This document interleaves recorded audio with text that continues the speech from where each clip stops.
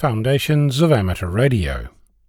The other day I bumped into a concept that I've heard repeated before, the so-called impersonal nature of digital modes. There is this idea that any communication that isn't using voice is devoid of the human touch.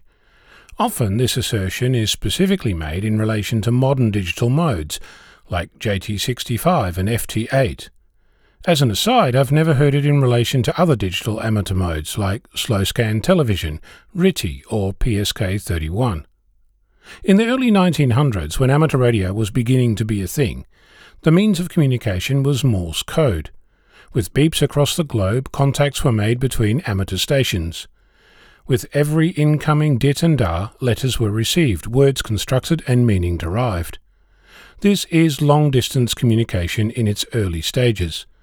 Each amateur was said to have a fist, their particular rhythm of touching the key. Across multiple stations, it was possible for an experienced operator to distinguish between two amateurs based on how they were sending Morse code.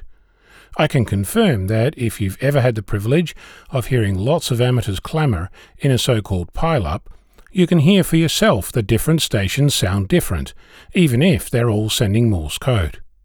So on the one hand, we have this deeply inhuman means of communications, like Morse code, which is, by the language we use, considered to be made by humans, personalized with a fist. On the other hand, we have a deeply technical mode like FT8, which isn't. During the week I was discussing this change of perception during a haircut. I pointed out that this happens everywhere. For example, in the hairdressing profession, an electric clipper might have been seen as impersonal when it was invented in 1921. Today, it makes quick work of a number one cut. In mobile phone communication, an SMS was seen as impersonal, with voice preferred. But today, the world would look quite different without the 5 billion messaging mobile phone subscribers. In 2013, it was estimated that there were 8 trillion SMS messages and 10 trillion other smartphone messages. As you might realize, behind each of those messages is a human. Well, apart from the spam and the computer notifications, but even those are programmed by a human. So what makes the difference between Morse code and FT8? Why is an SMS impersonal in 1992, but preferred by most today? I'd hazard a guess and state that the experience of the person making the statement has a lot to say about their perception of the nature of the medium.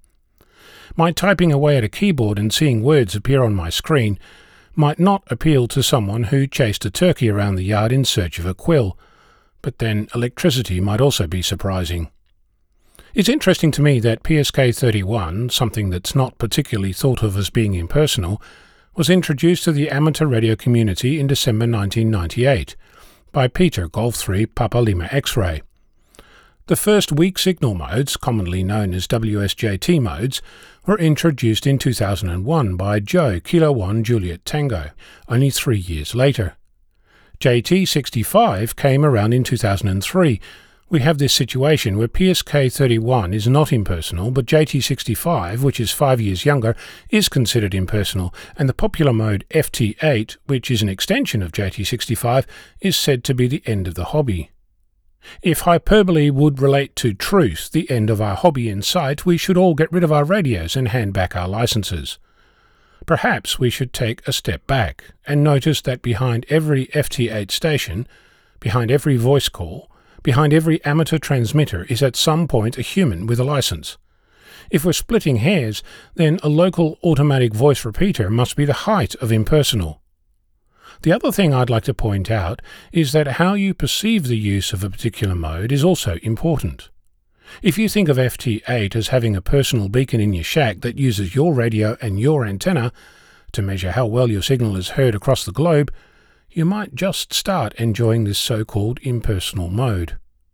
One of my friends, Wally, Victor Kilo 6 Yankee Sierra, now Silent Key, told a story where he was driving down the highway to meet his friend. They were chatting away, using Morse code. Wally in his car, the friend in his shack. Once Wally arrived, the friend wanted to see how Wally was able to send Morse code whilst driving, and could he please see his Morse key.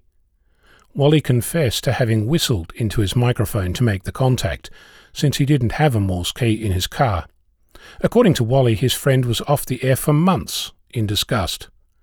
I should mention that my number 1 haircut looks great, if only for the fact that it allowed me to spend some quality time discussing and contemplating the nature of the hobby that I love.